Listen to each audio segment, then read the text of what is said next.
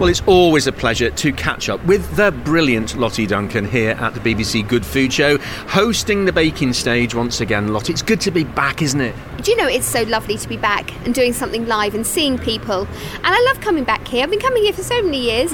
It's part of my Christmas run-up. And it's great to see people all enjoying themselves, filling their boots, filling their bags, eating lots of deliciousness. So, yeah, it's great. Absolutely great. There's lots of people say it's Christmas because they're playing Slade, well, any time from August onwards in the supermarket. Strictly Come Dancing is on, yes. And BBC Good Food Show Winter. And it does feel like Christmas has started. It really does feel like Christmas started. The weather's plunged as well, hasn't it, in temperature to make us all feel Christmassy. It was frosty out there this morning. No, it is. It's an absolute delight to come back and just to see the twinkle lights, see the people. And I love baking, and I'm hosting the Get Baking stage, which it couldn't be better, really. So I've got some great chefs and bakers up on here for 4 whole days of loveliness. And I've just had Rosie Pointer on, who is she did some beautiful burnt Basque cheesecakes, and I've just seen Ed Kimber walk in. He's going to be up on stage with me. He snuck in at the back there, didn't he? The back. He haven't seen him for a while. He's so lovely. So yeah, I've got him later on today, and Jane Devonshire next. So every day I've got some fantastic expertise. People have got to come up on here. We're using great bakeware because we're obviously using the Masterclass Bakeware, who are sponsoring the stage, and honestly, it's fantastic stuff.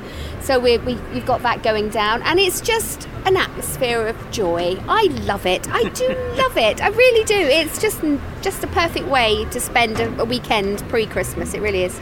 We all know that during the pandemic, supermarkets sold out of everything to do with baking, flour particularly. Yeah. People were at home looking for something to do, and then there was all the worry about shortages of things. But it seems to have inspired yet another generation of people to take up baking. Wasn't that fantastic? Yeah. Isn't that? It's a life skill. We should all know how to bake and cook, and I think that's what lockdown. I mean, it was a horrible time, and we're still going through it, and people are still, not very well, but it was a good time when we all locked down to get together and just try something new.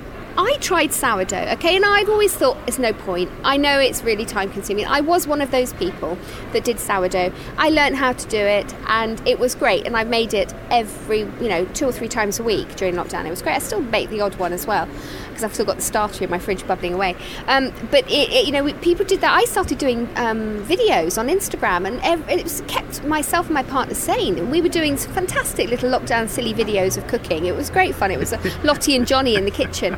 And so, everybody, I think, did something. We all still stayed connected, didn't we? We all discovered Zoom, never heard of Zoom before, that came along. So it was a really, really great time to just learn something new, learn a new trick, do some exercise, eat, lots of wonderful food. I mean, we all put weight on, didn't we? We did. I was trying to cut down on my carbs, and therefore bread had come off my agenda. But like you, sourdough has hit me like a battering ram. There's a hotel over in Somerset, the Newt, and they make cider, and they use the apple pulp to give a crust sourdough. And I tasted that and I thought, that's the future. That and Ligurian focaccia. Which a lady called Samin Nosrat, who is American, Iranian by descent, and she in her book has the most fantastic recipe for focaccia. That is why I'm looking slightly heavier than the last time you spoke to me. So let's have a think then about Christmas. Yes. And lots of people will be going down the trifle route, the Christmas cake route. Well, in fact, Christmas cakes need to have been done by now, don't they? And puddings. What can tantalise people's taste buds from you this Christmas? Well, do you know what I like to do is, tiramisu. Everyone loves a tiramisu. It's not actually a very old pudding, It was only invented, 20 years ago or so, I think, just maybe slightly more than that. Didn't the chap who invented it die? He died, didn't he, recently? He passed away recently, and I had no idea that it was such a new pudding. But anyway, I do a version of that, but it's a rum and raisin one for Christmas. So I steep some raisins in dark rum for a good month. I'm hooked already. Yeah, and then I just stir that into it, and it is absolutely wonderful. Lots of naughtiness going on in there. So I would recommend my rum and raisin tiramisu, which people can find on Instagram. Good. I was going to ask, because that's all very well saying that and dangling the carrot, but a lot of people get worried about making things like tiramisu because they sound complicated. Oh, it's one of the easiest puddings in the world. It's just booze and layered up mascarpone cream and sponge. I mean, it's so easy to make. And it's actually not that easy to make it badly either. You know what I mean? It's so simple to make. And you can just play around with flavours. I think I put orange in the mascarpone mascarpone as well, so it's this orange and rum and raisin going on, a little bit of cinnamon. It is delicious, and everyone should try it. And they can find it on my Instagram, on my series, Lottie's Easy Christmas. And what a great title for a book. Booze, mascarpone cheese and butter. That's the next book, I think, which is great. Ingredients for Christmas. Yes. Lots of people get the smell of cinnamon and things like that. So what other ingredients should people be going round the show looking to source? Well, all spices, some beautiful spices, your star anise, cinnamon, nutmeg, all of those. I think, what else should people should just they should buy what they fancy. I don't think you can have a certain amount of ingredients for a traditional Christmas, but I think traditional Christmas is changing so much because we're a melting pot of culture over here. So we have so many wonderful different dishes from all over the world that we can utilise and use within our Christmas dinner. So let's have some fun, let's do something different. I roast my Brussels sprouts now. Yeah. I roast them with chestnuts, I don't boil them, and more people eat them, and sometimes I squash them down when I roast them and put cheese on top.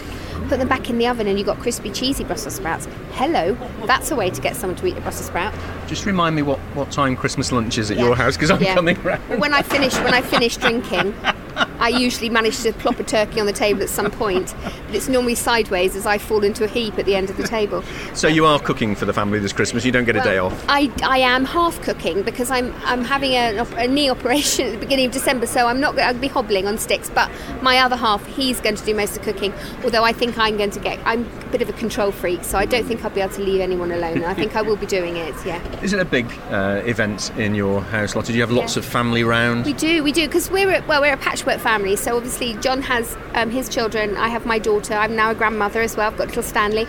My father comes with my stepmother and their children, so there's a whole load, but we do it on Boxing Day because we've taken the pressure off. So many people worry on Christmas Day that they need to have their family here, they need to... Don't do that. Just do Boxing Day. Just own a Boxing Day. Then everyone can go off to the other families and do what they want to do on Christmas Day. We have a nice quiet one, maybe have a cheese sandwich, and everyone comes to us on the Boxing Day and then they eat it again. Wise advice that is. So lots of people will be here at the show looking to buy presents for family and friends. Yeah. Many of them, as we've already seen this morning on the stage here, watching the demonstrations, are keen bakers. Yeah. What would you buy for a keen baker for Christmas? I go to the masterclass stand and I would buy all their bakeware. And I'm not just saying that because they're sponsoring the Get Baking stage, but I am really. But I would go there because I've had some of the stuff they sent me and it is brilliant. It's non-stick, it's fantastic bakeware. It's not too pricey. The ones I love are the ones with the holes in the bottom because you don't get a soggy bottom with those. It sort of cooks it all the way around. There's very good distribution of heat throughout the whole tin, and that's what you're looking for. It's always worth to spend a little bit more money and get decent bakeware. It'll last you longer and you'll get a much better result out of it. So it is worth popping along to that stand, just picking up a few things. And for Christmas for yourself, mince pie tins for yourself, but also I actually think it's a really nice present to give. A pan. No one has a really decent pans. You inherit pans, don't you? Yes. So go and buy a really lovely, they have some, what looks like cast iron. It's very, very light, but it's great quality pans. They don't cost much. Give someone that as a gift because actually it's something that will last forever. And you're not using the one that you used to use when you were a student, which has got nothing left on it. And all warped. It's all warped. Yeah, exactly. That you knew that everyone else cooked what they used to wear as a hat, at one stage when they'd had so much to drink. I don't know. But it is worth investing well. But there are so many different things to see at this. I only got here today. I haven't even started to look around, but I have my purse in my bag, which is fatal. I always come here with one suitcase and I go away with suitcase and 20 bags, walk through the door and John's sort of, what have you been? Well, I needed it all. I needed everything. It was all very important that I bought it. Absolutely marvellous. Lottie, as always, an absolute pleasure to catch up with you. To speak to you too. Enjoy the rest of the show. I will. And do have a fantastic Christmas. Enjoy your Christmas day off and have a fabulous Boxing Day. I will indeed. Absolutely, I will. I shall drink much and eat much and then fall into a heap. That's what I would probably fall off my crutches.